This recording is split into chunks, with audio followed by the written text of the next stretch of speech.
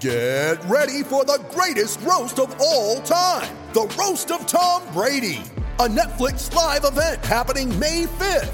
Hosted by Kevin Hart, the 7-time world champion gets his cleats held to the fire by famous friends and frenemies on an unforgettable night where everything is fair game. Tune in on May 5th at 5 p.m. Pacific time for the Roast of Tom Brady, live only on Netflix. This podcast episode is brought to you by Coors Light. These days, everything is go, go, go. It's nonstop hustle all the time. Work, friends, family, expect you to be on 24/7?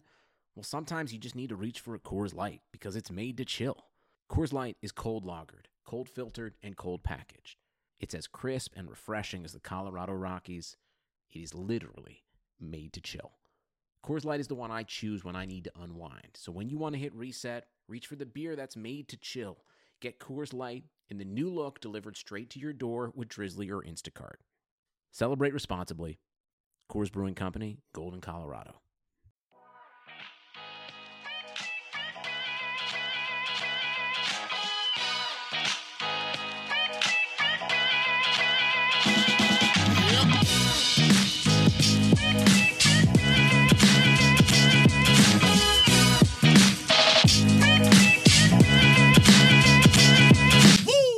All right, welcome back to the Established Pass podcast presented by Clutch Points. I am your host, Blake Level. With me is my co-host, Dylan Reagan. And that excitement you hear in our voices is really, I guess, how well we did with our picks, Dylan, because this is our Week 13 takeaways episode. We look back at all the games, and there were a lot of intriguing ones, but we did a pretty good job with our picks. So if you're someone, especially for the bettors out there, we nailed our locks of the week, our upsets of the week, and our game of the week, Dylan. That may be the first time we pulled off a trifecta like that. Yeah, we've definitely had better overall weeks from top to bottom in terms of just straight up picks, but I don't think we've had a clean slate in terms of the game of the week.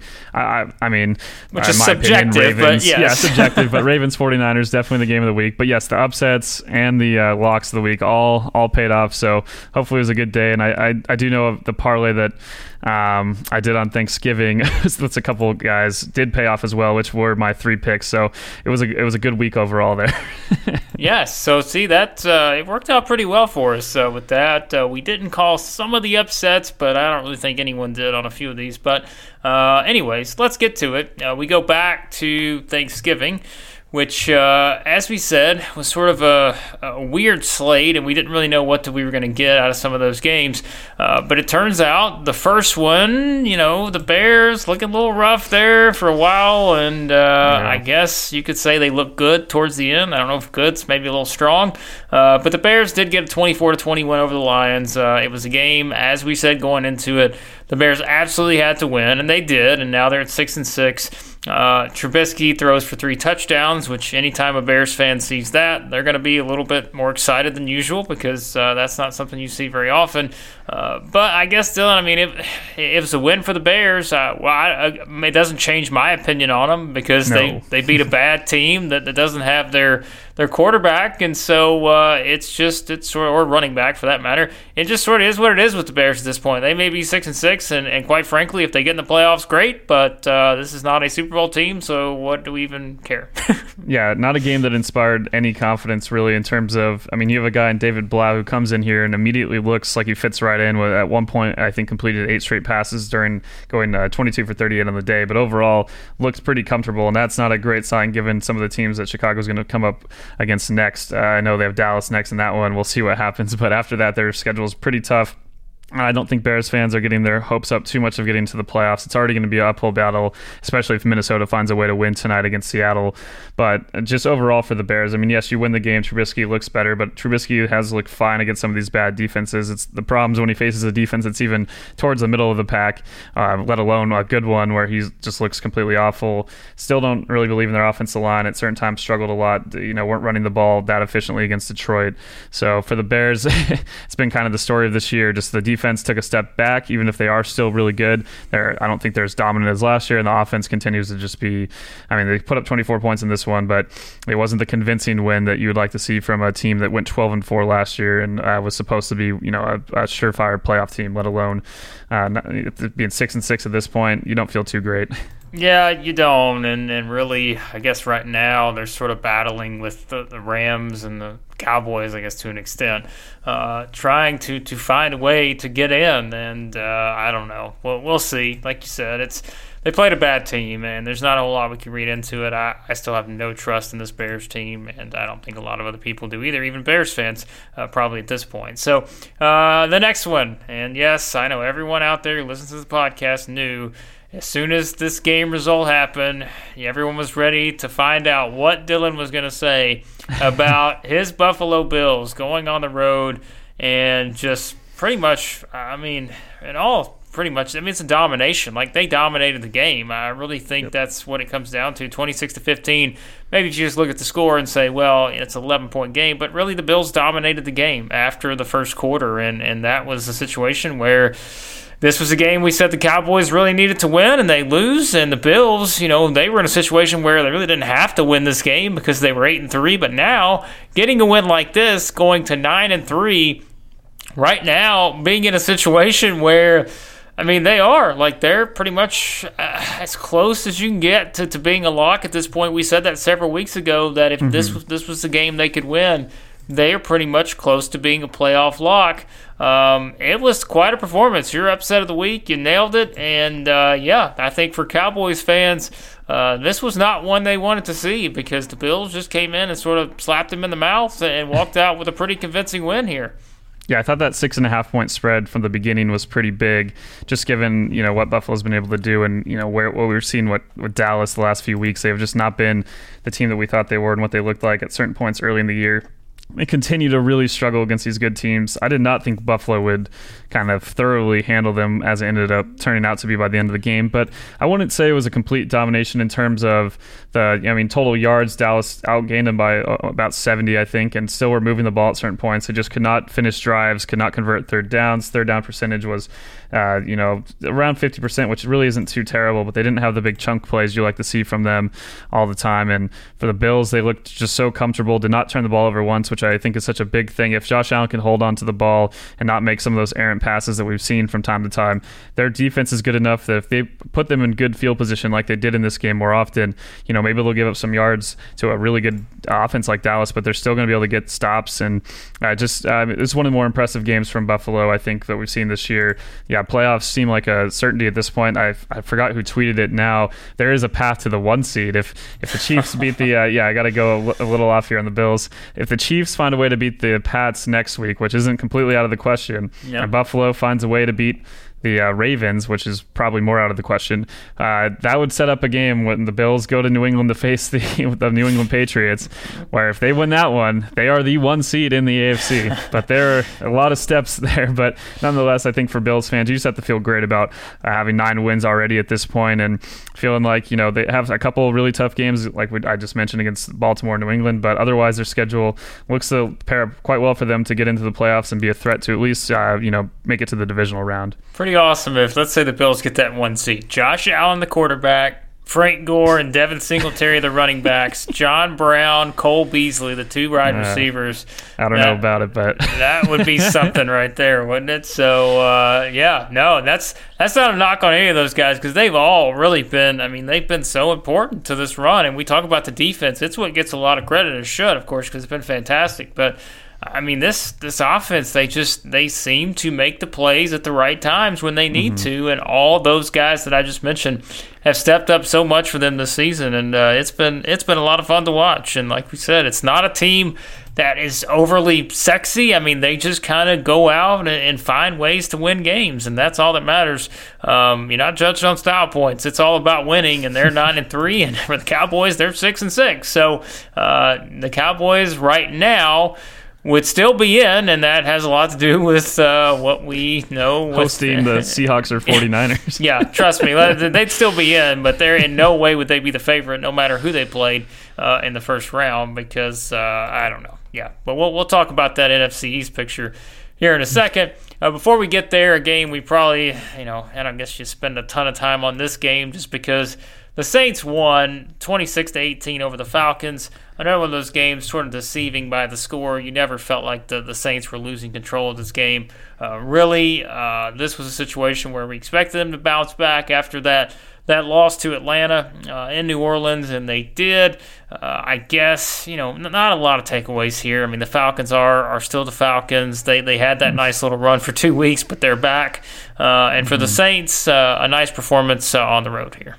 Yeah, they barely were able to cover there. I was a little bit worried on that parlay, waiting for that 7-point spread to hit, and they just barely hold on with the 8-point victory.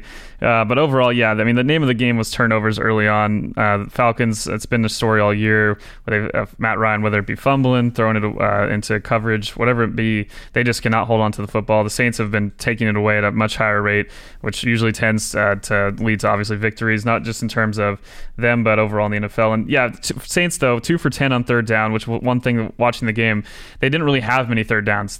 I see 2 for 10, and I think 20% is not great. But New Orleans, always a team that's been one of these really good teams at gaining yards on first and second down, avoiding third downs altogether. And that was kind of the story of this game. It really felt like they were ahead of the Falcons every drive, every time they had the ball. Even when they started slowing down in the second half, they still looked like they could do what they wanted. And it was good to see for the Saints, given what we saw 2 weeks ago and even just a week ago, barely holding on against Carolina in a game they easily could have lost. This is a team now that with the Vikings, if they're able to find a way to beat the Seahawks or even vice versa, I think the Saints will slide into that 1 seed because they did beat Seattle earlier this year. So Saints feeling pretty good where they're at.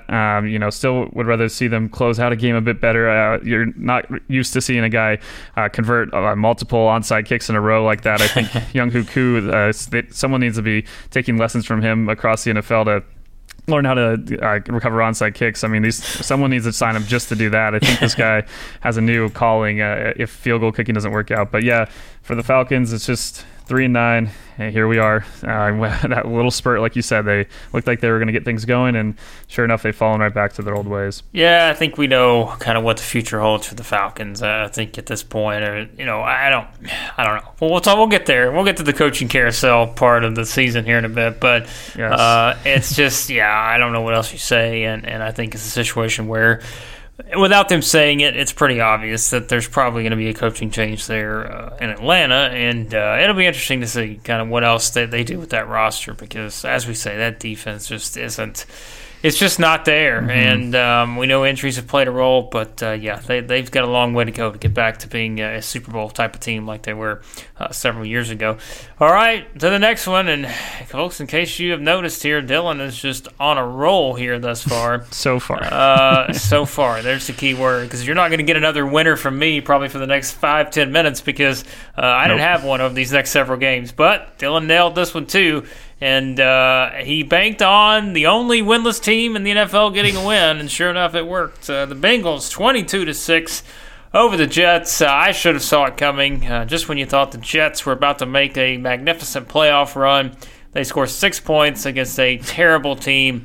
And it's, I guess, getting Andy Dalton back, that was the boost that the Bengals needed here. I don't know that that's what Bengals fans want, but you know what? If you're going to get that road to being the number 1 pick, at least grab a win along the way. And, that's what the Bengals did here.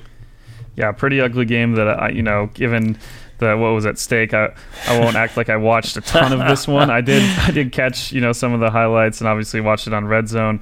But just looking over the stats, I mean, the fact that the Jets scored 6 points against, as you're saying, one of the worst defenses in the NFL, and the Bengals, that's all I really need to see. They had been tearing up some of these bad defenses, and I thought there'd be more points in this game. I'm really surprised, given what the Jets had been doing. They got, I think, 5 straight weeks of the touchdown on their first drive. The fact they end up with just 6 against Cincinnati, I would not have predicted that. I did think the Bengals would be better with Andy Dalton back. They still weren't. They're still a team that was only winning their first game in Week 13, so they didn't look fantastic either. Both teams struggled to convert third downs. Neither team could run the ball at all. It was just an ugly game. But all it takes is a few big plays here and there, and that's what Cincinnati was able to get. And the Jets, on the other hand, had not really anything. Sam Darnold, just looking at the numbers, it's just it's just awful to convert almost just above 50% of your passes against the freaking Bengals. I know we don't have any expletives that we on this podcast in terms of what we could say, but it's just really sad. I mean, everything, all the if you're a Jets fan, all the optimism you kind of had the last few weeks about where this team was going in the offense, you're still the Jets right now. I'm sorry to say it, but we'll see about next week, but this one was not pretty. Well, instead of responding to that, I'll just channel my inner Bill Belichick and say we are on to Indianapolis because let's go to this next game because there's no reason to spend more time on that one. The Colts and the Titans. Just when I don't know, we should just repeat this every week because we do say it pretty much. We should just have like a button you hit to where we just play it. Anytime you think the Titans are going to do one thing, they do the other. They do the opposite. Yep. It's it just happens. That's what they do. And so we both picked the Colts. If you were the smart person out there, you should have went out and bet on the Titans because that's what happened. You think the Titans are going to lose, they go in and get a 2-touchdown win in Indianapolis over the Colts, 31-17.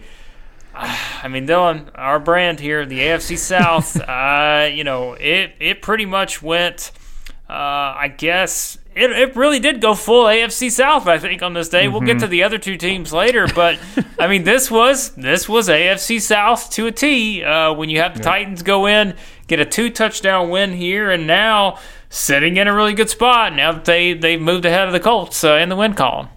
Yeah, when I think of AFC South football, either think of like a 35-3 just thorough domination kind of game, or these closer games where there's a lot of turnovers, and that's kind of what happened here. Neither team could hold on to the ball from the first drive on when Tennessee gave it up.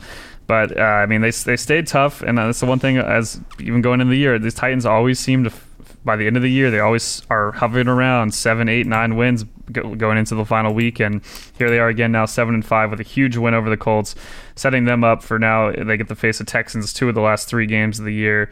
Already having played, they lost. That's right, they lost by a couple points to the Colts there. So in terms of tie breaks, they might have to win both those games against the Texans. But regardless, you got to feel pretty good about where you are going into this one. It wasn't really either team could have had the game. I mean, the Colts probably played better. They just did not finish a lot of their drives, and then it comes down to field goal kicking. It's been a big problem all year with Adam Vinatieri in it. I mean, beyond just the miss, the last it looked like there were 3 guys who were going to block that last field goal that they returned for a touchdown. Obviously, the quick pick. This is now a second straight week where the Titans score, touchdowns within like a minute of each other in a crucial part of the game. So for Tennessee, 7-5, tied with Pittsburgh for that last wild card spot. If they're able to beat the Raiders next week, they're feeling pretty good. Even if they don't win the division, there's a good chance they're going to find a way to slide in for one of the wild card berths. And that's a few weeks ago that seemed like a crazy thing to say, but Ryan Tannehill, man, just keeps racking up those W's. Yeah, he has been really good, and I tell you look at the stats. Someone was putting them out there about comparing, what Marcus Mariota did to what Tannehill did, and yes, like the offensive line is still something that they have issues with, but man, he's made plays, and that's a big win, like you said, because they're sitting here now. The Steelers, I guess, right now would hold the tie break between those two, and they'd be the 6th seed right now. But the Titans are right there and have an opportunity to get back in the playoffs, and that's all you can ask for if you're a member of the AFC South, because the craziness and the wackiness of that will get you if you're part of that division. Speaking of the craziness and the wackiness, it officially got the Philadelphia Eagles because Dylan's preseason Super Bowl pick has now fell to 5-7 after losing to what can only be described as the most improved team in the NFL. The Miami Dolphins, 37-31. The Dolphins now have 3 wins on the season. And not too long ago, we were considering, we didn't think this team was going to win a game, period. But now they have 3 wins, and they have gotten a lot better. And Dylan, I know we're going to focus on the Eagles aspect of this, but you certainly can't ignore Ryan Fitzpatrick to Devontae Parker. If you didn't buy stock in Devontae Parker weeks ago when I said, look, man, I don't trust him either, but if you look at the numbers, I think he's had double-digit fantasy points in every single game, and my goodness, he goes for 7 receptions, 159 yards, and 2 touchdowns in this one. What a game for the Dolphins, but boy, what a loss for the Eagles. Yeah, talking about the Dolphins first, when I think about this, I started watching that game, I was like, man, with Preston Williams and Devontae Parker, who's going to stop these guys, which is just a hilarious thought looking back. And another great meme I saw was those memes where it's saying, I'm going to tell my kids this was, and it was going to tell my kids this was Joe Montana and Jerry Rice, and it was Ryan Fitzpatrick and Devontae Parker. Hey, don't forget about Mike Gesicki either. I mean, he's 2 straight games, man. Dude, Gesicki was great. The Dolphins are so much fun. I mean, obviously, it took them a while on NFL Red Zone to find out for sure that was the first touchdown thrown from a punter to a kicker, but sure enough, it was a great play and one of the more memorable highlights of the year. 2 straight years now, the Dolphins have 2 of the more memorable plays with the Miami Miracle a year ago, so props to the Dolphins at least making a highlight film for years to come. But yeah, for the Eagles, I mean, this is pretty much rock bottom. On the flip side of all the social media stuff, I think there was a campaign where people were saying the Eagles should have to walk back to Philadelphia from Eagles fans. They were not happy, and I can't blame them. I mean, you have a chance after what happened to the Cowboys on Thanksgiving to tie them up for the division lead. And I still think if the Eagles went out, I'm pretty sure they will still end up taking that division over Dallas with the victory over them and some tie breaks. But you can't feel too good about that possibly happening right now. You go into this game, it's basically all Eagles. I mean, it was almost felt like 50% Eagles fans in that stadium in Miami. And yet that second half started, they had a 2-touchdown lead, and I think they just might have thought they had won the game when they scored that first touchdown to start the third quarter. And then the Dolphins have 3 straight drives of 60-plus yards, one of 96 and one of 75 as well, to score touchdowns. And it just everything we've talked about with the Eagles' defense and their secondary, all the problems it's had. Yes, they stopped the run again. They've stopped the run all year. They really haven't given up a ton of rushing yards to anyone outside of Dallas, but the Miami Fitzpatrick had a field day against that secondary with his weapons.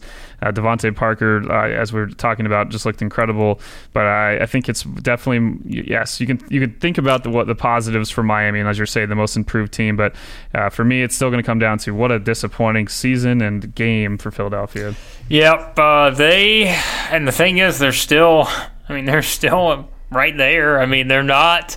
They can turn this around and get to the playoffs, and I don't know though. Like, you see how they play, and certainly if they play like that, they're not going to get there. But as of right now, I'm pulling up the seeding here, and right now they would be the 10th seed, which, as we know, there is not a 10th seed, but they're behind the Rams, the Bears, and the Bucs in terms divisions. Of division's only way. Exactly, that's the only path really to this point for the Eagles, without a doubt. So it's that's a bad loss, but like you said, somehow the Miami Dolphins have transformed themselves into one of the most entertaining teams in the NFL. And if you go back and listen to our earlier episodes of this podcast this season, you would think you're in just a bizarro world, because that is not what we were talking about back then. But all right, the rematch, everyone was waiting for it. The Steelers and the Browns. The Steelers come away with a 20-13 victory, and that, again, with my little nice upset of the week here, because it didn't have many upsets, period.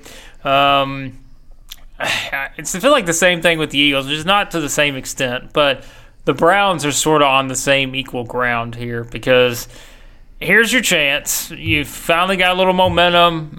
You're going on the road playing a team that, is on its third quarterback, and you've got backup running backs and backup receivers. And, I mean, really, think about it. I mean, the Steelers trio that we expected to be leading them this season, Ben Roethlisberger, James Conner, Juju Smith-Schuster, none of them are a part of this game, and it was there for the taking for the Browns, but the Browns, I think, are still sort of who they are at this point, because the Steelers get the win and now move to 7-5. The Browns fall to 5-7, and there's your difference when we talk about the playoff picture for those two teams.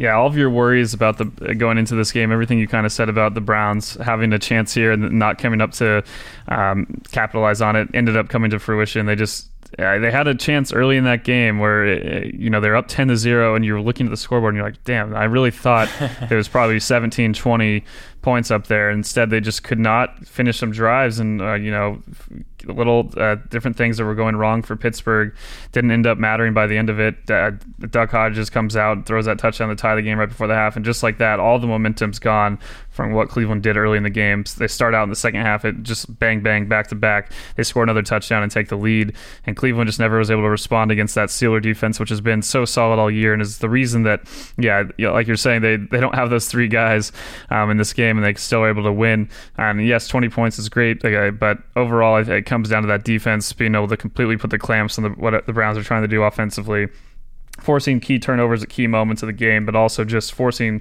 a lot of really short drives. In that second half especially, Cleveland was hardly on the field, and by the end of the game, their defense was tired out. And then, even if Pittsburgh had put up more points, you could tell Cleveland was just physically just kind of beat at the end of that game, which is crazy. Going into it, you had Freddie Kitchens with that Pittsburgh started it shirt, going back to the fight and all the other shirts that some of the guys wore, and to come out there and play that way, it's just for Browns fans, I feel so bad for, given going into this year, you finally feel like you got this team and everything's kind of coming together, and it was just could not have been a more disappointing game. And now at 5-7, you're sitting a couple games back with playoff spots. It's not looking too good for Cleveland. Yeah, you think about it, it's like, all right, if we'd had this scenario in the preseason, if we'd have said, okay, the Cleveland Browns are going to play the Pittsburgh Steelers. If the Browns win this game, they are, they're feeling pretty good about their playoff chances. Now, they wouldn't be in completely, but they feel a lot better about at least having a chance to get to that, that's whatever seed it is. And if you said that in this game going in, you knew that if you looked at the box score and saw Devlin Hodges as the leading passer for the Steelers, Benny Snell as the leading running back for the Steelers, and James Washington as the leading receiver for the Steelers, you would have said the Browns won that game 100 times out of 100, probably. And it's just, and again, that's not a knock on those guys, but that just shows you. This Browns team, we hear them talk, and we were there. We were buying the hype. We said, look, we think the Browns will get to the playoffs, and just to see how they played, it has not been good, and that's going to make for a very interesting situation, I think, with Freddie Kitchens' job, depending on how they finish the season here, of course. But right now, there's no way we can look at this and say, oh, the Browns will find a way to get in the playoffs, because they're just not very good. And we'll see. But their backs are against the wall right now. I know what their schedule sort of is what it is, but I don't know, man. I don't know. It's gonna be interesting. So yeah, I don't know if it'll matter, just given the Bills kind of have put a stamp on the 5 seed at least. Yeah, they're that 4-game difference right there already. So even though they beat Buffalo, that's not gonna. And the Steelers, you're gonna see. Yeah. So So it's either Pittsburgh and they need Pittsburgh and Tennessee to both fall off, or unless Tennessee somehow ran the table and Houston fell off. I don't think that's gonna happen. They need both those teams to fall off. I'm not sure how the tiebreakers work out with both of them, but not looking too good for Cleveland. Nope, not at all. And things are looking pretty good for the Green Bay Packers, who got a big win over the Giants, 31-13. Packers won that game. It was the Snow Bowl. It was my lock of the week, and you just felt like going in, it was going to be a day that Aaron Rodgers could have a big game against this Giants defense, and sure enough, he did. 4 touchdowns through the air. Even in the snow, it's not the Packers aren't worried about the snow; they're used to it. It was a fun game to watch, Dylan, because of the snow, but it just sort of it shows you where both teams are. The Giants are bad, and the Packers are pretty good.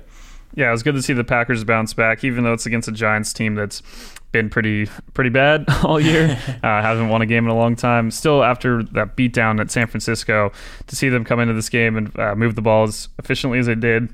Defense also looked great. I know Daniel Jones has struggled a lot with picks against everyone, but still came out and got the job done. And yeah, it was a lot aesthetically just watching the game. It was so fun. Yeah, with the snow, the Fox little overlay was interesting. I thought it was a decent addition. I didn't mind it. I know some people would have gone without it, but it was just a fun game.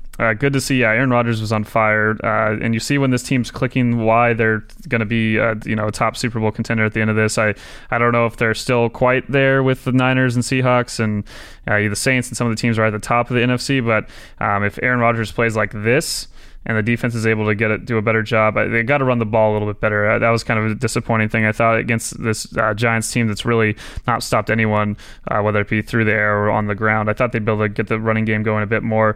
Aaron Jones only 11 carries for 18 yards. That probably cost some people some fantasy playoff berths, but overall, if they can, kind of fine tune that, Green Bay is going to like where they're at, and they're in a good position. I know over the last few games they get some pretty easy opponents outside of the Vikings in Week 16, so they should be just fine.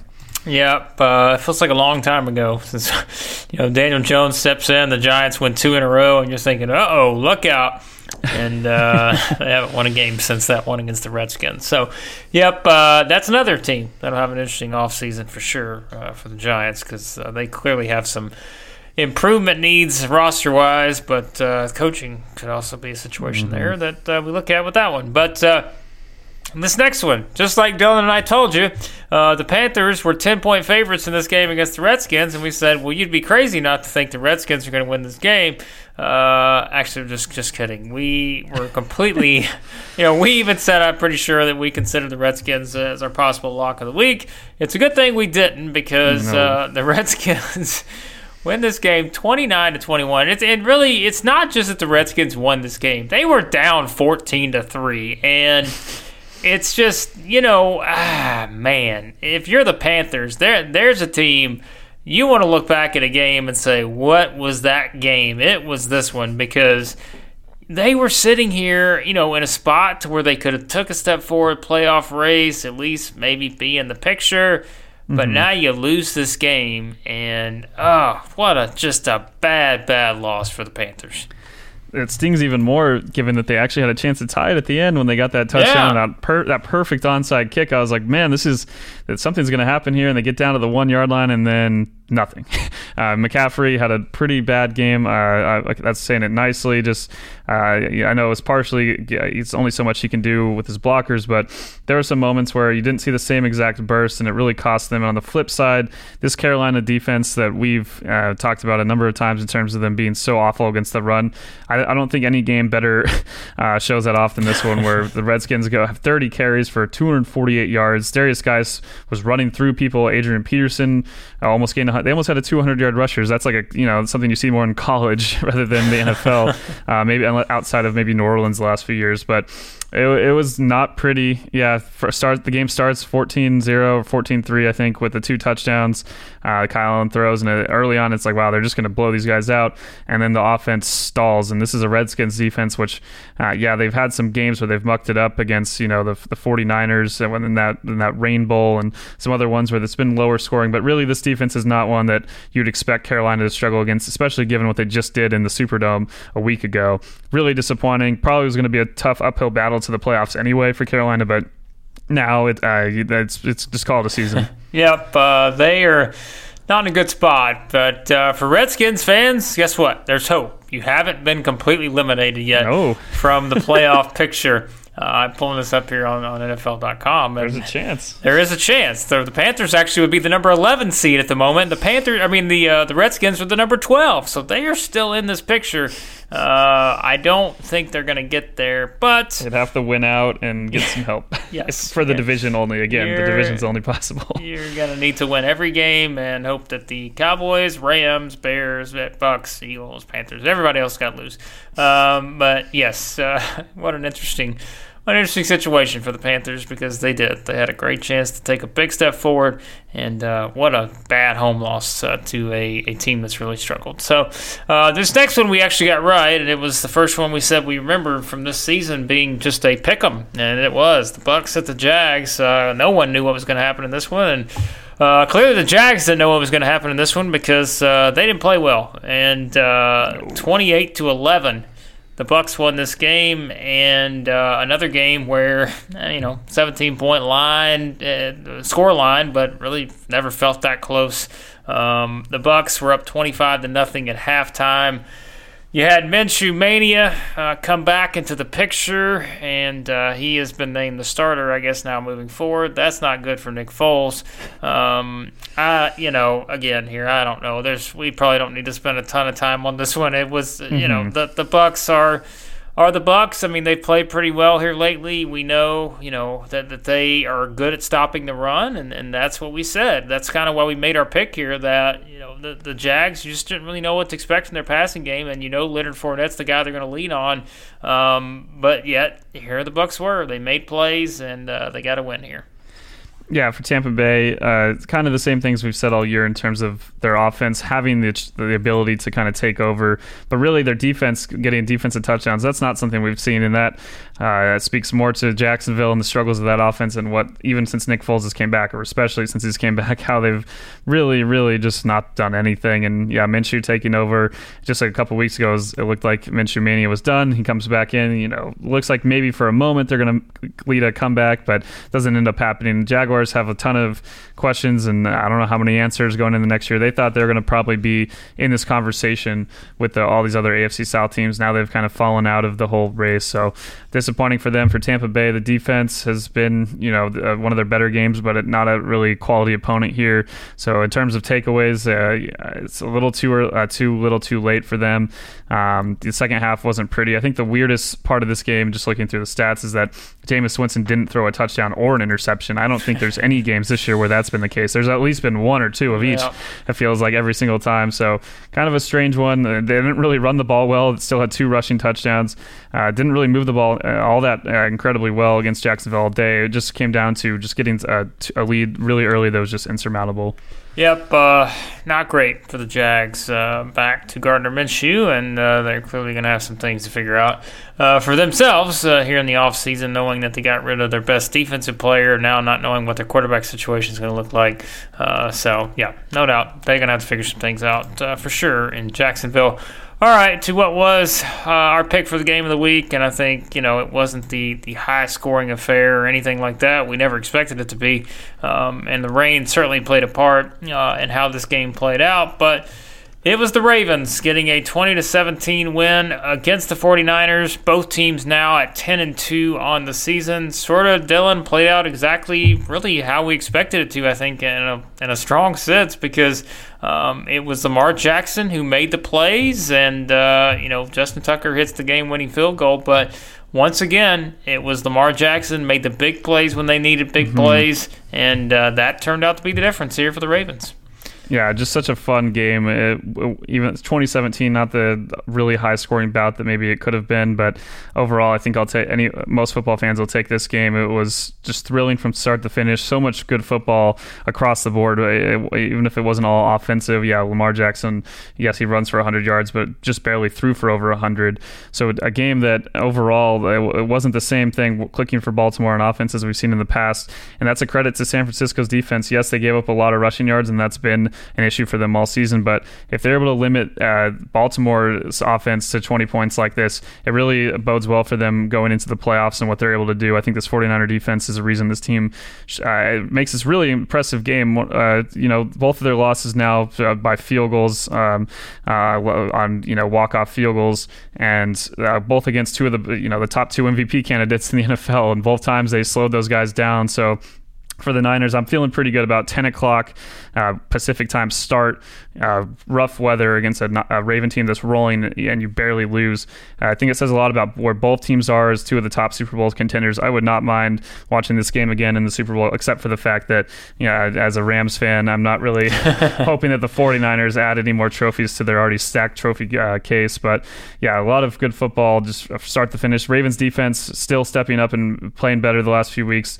Niners never really got it going to the point where they would like to on their offense. So yeah, just a really well played, 2 really overall strong teams. It's just so much fun. Well, that's a good segue to your Rams, because you were not high on your Rams after the game against the Ravens there the week before, and what Lamar Jackson did to them. So you picked the Cardinals in their game on Sunday, yep. But the Rams, they look pretty good, 34-7. It was a must-win situation for the Rams, and they got the win. And I mean, Jared Goff, man, we've talked about him all year long. Boy, he looked pretty good in this one, and I know it was the Cardinals' defense, and a lot of people looked good against them, but still, you've got to feel okay with the fact that he threw for 424 yards and 2 touchdowns. Todd Gurley almost hit the 100-yard mark on the ground. Robert Woods was outstanding, 172 yards, had 13 receptions.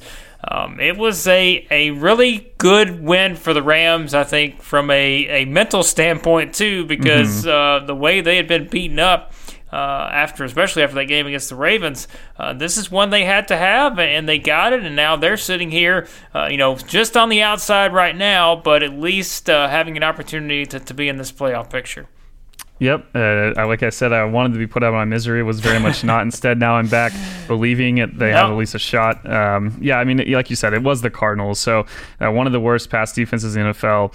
Got to take that when you think about this game, but still have to be happy with what Jared Goff and they're able to do just with their play calling. I mean, they did a lot more of the stuff that, that they, going back to last season, a lot of times to be able to run these longer plays, and all year they've been limited and they've been trying to push and kind of force against it, and now they're kind of finally adjusting more. It felt like there were a few bigger catches and runs, but a lot of it was within the first 10 yards of the field of the line of scrimmage. So Sean McVay adjusting the play calling a bit, and it really paid off. You see what Robert Woods, I mean, the guy had 172 yards, but I believe 135, something like that I saw, were after the catch. So a lot of plays where they're taking advantage of what teams are giving them and then making a play after the catch. So that's going to kind of have to be the theme, I think, for the rest of the season if they're going to be successful with that offensive line, because even in this game they're getting called for a number of holds. They're still very young, inexperienced. So you have rookie David Edwards there, Brown. I mean, these guys are not the most experienced linemen in the NFL,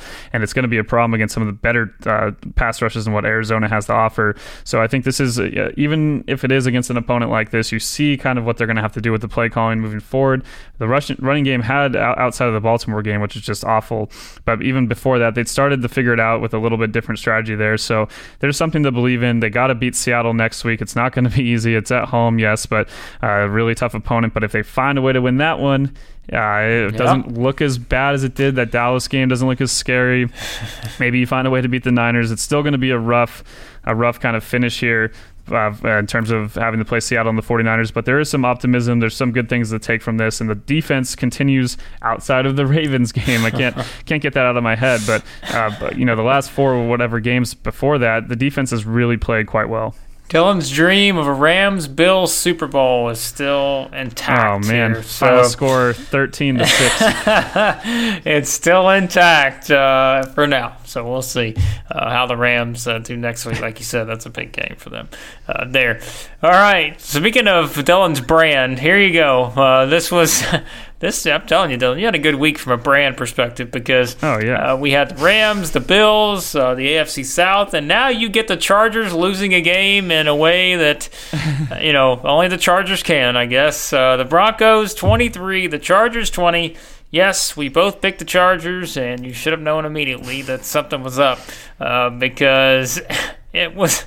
And then look, we can argue that call. I mean, I think a lot of people were arguing back and forth as to that pass interference call that put the Broncos in a situation to hit that field goal to win the game. Because we felt like it was going to overtime. It was like, okay, this get 9 seconds left. There's no chance. They heave it. What's going to happen? And sure enough, they get the pass interference, and then the Broncos kick the field goal to win it.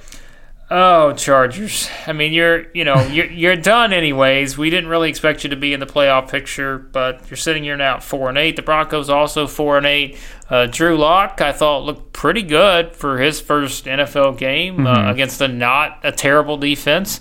And Courtland Sutton, I jumped on the Courtland Sutton bandwagon such a star a while ago, man, but he is a full-on star. Like, he is a complete stud at this point. And I'm excited to see how the Broncos, what they do to their roster in the offseason, maybe who they add around them at receiver. This Broncos team, and I know it was against the Chargers, and we have our fun with the Chargers, but this Broncos team, you feel like, has got a lot of potential moving forward, especially, I know it's one game, but Drew Lock did make some pretty good-looking throws in this one. I'll get to it in the next game a little bit, but it does feel like a year for even Denver. You kind of wish maybe you could go what they're going to be in maybe a year or two and kind of move it back to this year, because I think all these teams kind of had a chance with Kansas City being down for a bit, having the injury to Mahomes, and now with the Chiefs defense playing better, that team's going to be really dangerous in the playoffs. We'll get to them in a second though, but for Denver, like you said, a lot of good pieces around what they're doing right now. Have to be excited. Courtland Sutton just after maybe a slow start and certain for some fantasy owners as a rookie, the dude has been absolutely insane and just so fun to watch every week. It wasn't an easy matchup. I mean, the Chargers defense looked better and only gave up a little over 200 yards, so not an easy game for Courtland Sutton and Drew Lock. I don't know if Drew Lock is the answer, but long term, but it's a decent start. What you'd want to see him from a guy in his first game. He's facing, Derwin James comes back for the Chargers. It wasn't going to be an easy go for Denver. But on the flip side, the Chargers should have, like you said, we should have known. We talked about how, of course, they're probably going to find a way to lose this game, and sure enough, they do make it their 8th one-score loss on the year. I saw a stat. I don't remember the exact one. I should have saved it from Twitter. The Chargers since 2000 have the 11th in losses, or 11th least losses. So they've been pretty good since 2000 in terms of overall wins. Yet somehow they have the most by far one-score losses in the last 20 years. So they have the higher percentage easily than any team of their losses being one-score losses. It's insane. Even this one, I mean, they outgained the Broncos by about 150 yards. Completely control the game. Don't finish drives as they haven't all year. Turn the ball over in costly moments. Miss field goals. It's just every little thing, all the little fine-tuned details that go into winning games, especially at this level where the littlest differences are often the difference in games.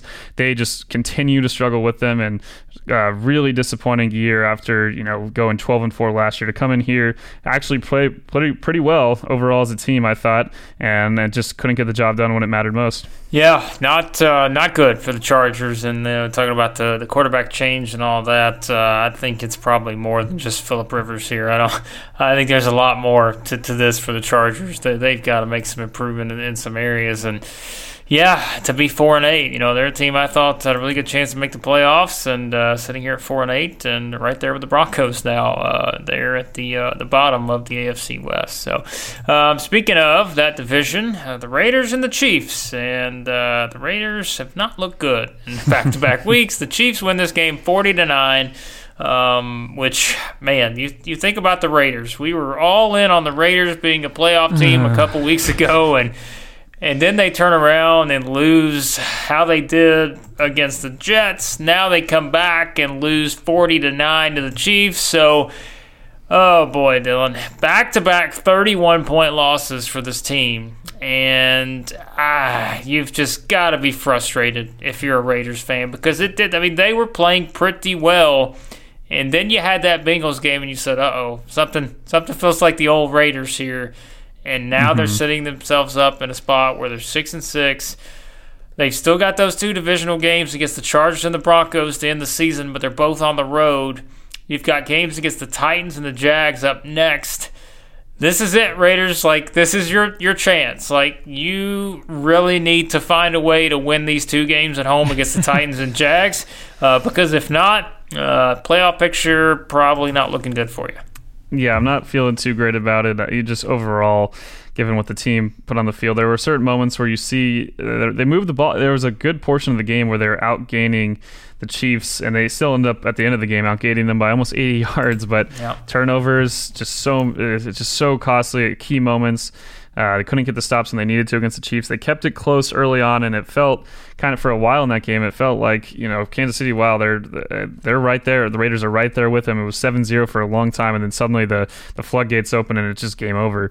And you can't make the mistakes like that on the road in such a tough environment against a Chiefs team that's looked a little bit vulnerable, but as I was saying, their defense is playing pretty well, and if the offense picks it up like they did here, I know they're probably not, unless things go really south for the Ravens or Patriots, the Chiefs probably aren't going to get a bye, but I still think they're just as dangerous as those two teams, given what Mahomes can do as he's getting healthier and healthier each week. It feels like they were incredible on third down, 7 for 11, constantly moving the chains when the Raiders could not get the stops they needed, and the secondary for the Raiders continues to be just such a huge problem for them. Bright spots though, I mean, all these rookies on the Raiders still look pretty good. Josh Jacobs had another good game.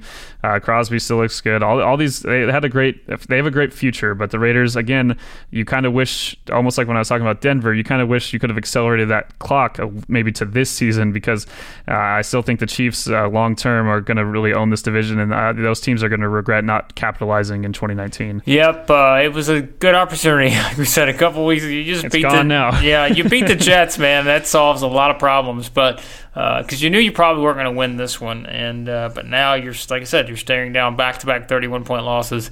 Play a Titans team that's playing really well. So yeah, if you're a Raiders fan, probably not feeling great about things right now as you head into Week 14. I'll tell you who is feeling pretty good about themselves. That's the Houston Texans here, as they got a huge win over the Patriots, 28-22.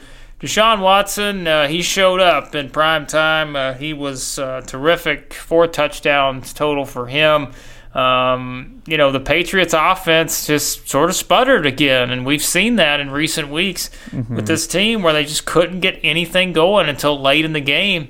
Even against the Texans defense, like we said, that's certainly not been great this season. They've been okay at times, but they haven't been great. But yeah, I think it tells me, I don't know, I would say it tells me a lot more about the Texans than the Patriots, but I still think, when you look at this Patriots offense, Sony Michel didn't play much. He didn't play much in the second half, of course, and then James White pretty much carried the load for him.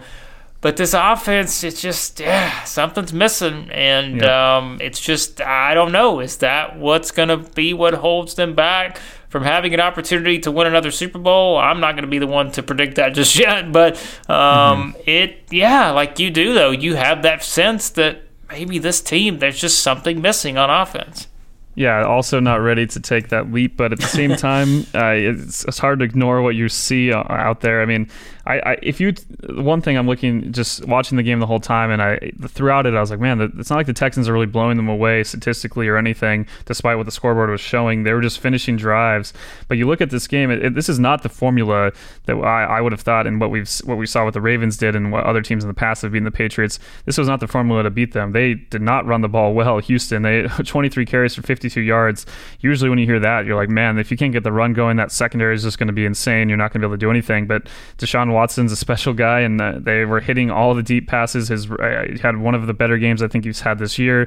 He gets sacked 3 times, but as they were talking about on the telecast, the one sack he avoided to keep make it 2nd and 10, that drive ended up being a touchdown. Those avoiding negative plays against New England, so crucial. And you look at the 2 quarterbacks now, Lamar Jackson, Deshaun Watson, 2 of the best young QBs in the NFL, 2 guys that are very elusive and really tough to bring down in the backfield. So that's definitely part of it. On the flip side, for the Pats offense, I thought they waited way too long to start running as much as they did. I know Houston is kind of a team that all year has been better against the run and gives up a lot of passing yards, but they talked about it a bit, but they were plugging up all the gaps and all the things they wanted to run the ball. New England still didn't matter. They still ran the ball quite well, but by the time they started doing it, they were losing by 2-3 scores, and it just kept compounding, and they just could not get back into the game. So I think if they face off next time in the playoffs, they'll be better prepared for all the double teams in ways that Houston took Julian Edelman out of the game. I think they'll probably run the ball a lot more as they did early in the game, and then started to again as they finally realized as their comeback attempt was coming on, oh wait, maybe we should let James White carry the ball. They showed that graphic about, if James White's on the field, they're throwing like 80% of the time. If Sony Michel's on 70%, they flipped it in this game. James White ended up running the ball more than Sony Michel, and he ran quite efficiently, looked really good. I know for James White fantasy owners going into the playoffs, it's going to work out pretty well for you, because I think the Patriots are going to kind of flip those tendencies as they always do going into the postseason. So I'm not ready to jump off the bandwagon for the Pats, but that's mostly because of the defense and what they're able to do running the ball. I am worried about Tom Brady. He made some really great throws at the end of the game, but Houston was backing off way too much, really, to be honest. Houston's play calling at the end of the game almost ended up costing them if they could have recovered that onside kick. But overall, Tom Brady had some other throws. Yes, guys are not creating separation, but there's still time times where he's usually fitting in some of these passes to guys that are more closely covered. It just was not happening. I don't know if it's because he doesn't trust some of the guys or what. I know some of them are just throws that were off. So I think he'll bounce back. It's Tom Brady. I'm not going to doubt him at this point, but there are some signs that, they're a bit vulnerable, and there's a lot of teams now in this AFC that are capable of beating them. Yeah, it was clear watching this game that, like you said, there are some teams that you feel better about. We talk about the Ravens, the Chiefs, and it's just, we'll see. We've said that a lot of years, though, and Patriots found a way to turn it around. So we'll see. All right. If you want our thoughts on the Vikings-Seahawks Monday night game, go back to our previous episode. That is the fun. That should be a fun one. That's for sure. We expect a good game out of that one, so you can check out our previous episode for thoughts and picks on that game. Usually, we go into the waiver wire here. But, Dylan, we talked before this, and, let's just keep it simple here. For all of you who are in your fantasy playoffs, which Dylan and I, by the way, we're doing quite well, have a good chance to lock up the number 1 and number 2 spots. Nice little buys in our 14-team Clutch Points League. So for all of you who don't like our advice, just remember, we hope to be 1 and 2 in our league. So try to listen to us on occasion and just, if we get stuff wrong, let's just act like we didn't. But in all seriousness, here's the deal with the waiver wire this week. Just play your studs. Like, there are no buys. Just play the guys who have gotten you to this point. Don't overthink it, Dylan. That's some very good advice we should give people. Don't overthink this. Go with the guys who got you there. We were both looking at the waiver wire, and really, I just don't see any scenario where there's someone out there that you just absolutely look at and say, I've got to have that guy. He's going to be what's the difference. Yes, injuries are always going to be something you consider when you get to this point, and can you go out and pick up some of these guys just in case, like an Alexander Madison or guys like that who we've talked about all season long who are available. Otherwise, Dylan, I don't see much out there that I'm going to say you just have to go running and get these guys. I did say Gardner Minshew now is the starter for the Jags. His schedule is not exactly awful. They play the Chargers, the Raiders, and the Falcons in the 3 playoff weeks here, so it's worth considering. Let's say if you have someone that's struggling, or maybe it's a 2-quarterback league, whatever, I think he's an obvious addition in that scenario, but you're not going to go out and drop, a good player or a number 3 receiver or anything to pick up Gardner Minshew.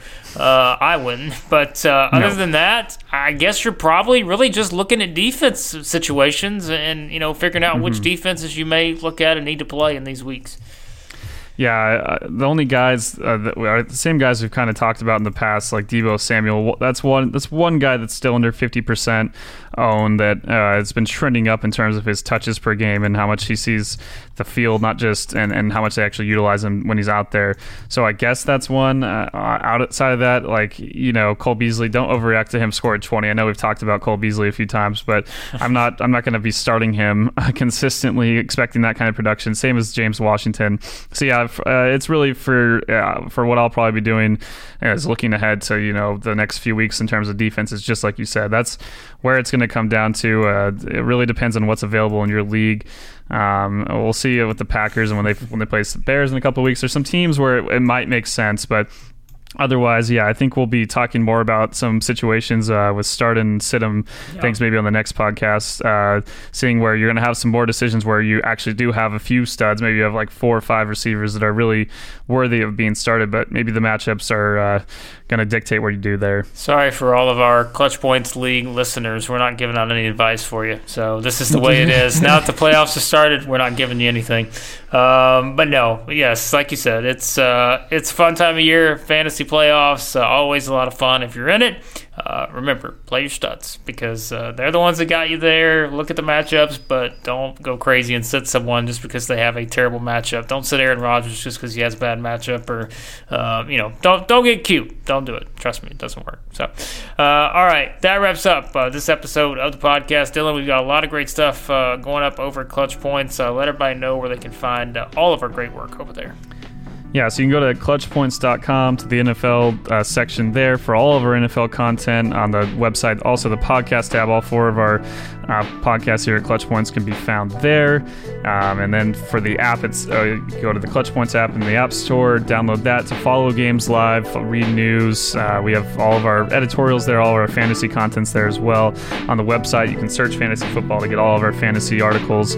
We'll be having those startup sit-in ones coming out. Not sure if we're going to do the waiver wire one this week, but might be more focused on some of these matchups and things in terms of guys that might be better plays if you're looking for a better flex option or a better tight end. The one I will say this past week I did hit on, and I'm feeling very great about it as I boast right now, was picking up Tyler Higbee for the Rams-Cardinals game with both of my tight ends out, including Gerald Everett, knowing that, as we talked about many times, the Cardinals are atrocious against tight ends in fantasy, and sure enough, Higbee comes out, has his best week of most yards of his career in any game. So yeah, I think just looking at matchups, that's what it's going to be more about as you go into the playoffs, or at least trying to, if you're not in the playoffs, trying to find a way to not end up with the last place belt and whatever you end up doing in your fantasy league for whoever finishes last. Yeah, I tell you, it's hard to believe, but Devontae Parker and like Mike Gesicki could be the fantasy winners this year. That's really hard to believe at those particular positions. So that shows you the wild and craziness of fantasy football. Like Dylan said, be sure to check out all of our great stuff over there at Clutch Points, and be sure to subscribe to the podcast, and we will talk to you guys next time here on the Establish the Pass podcast.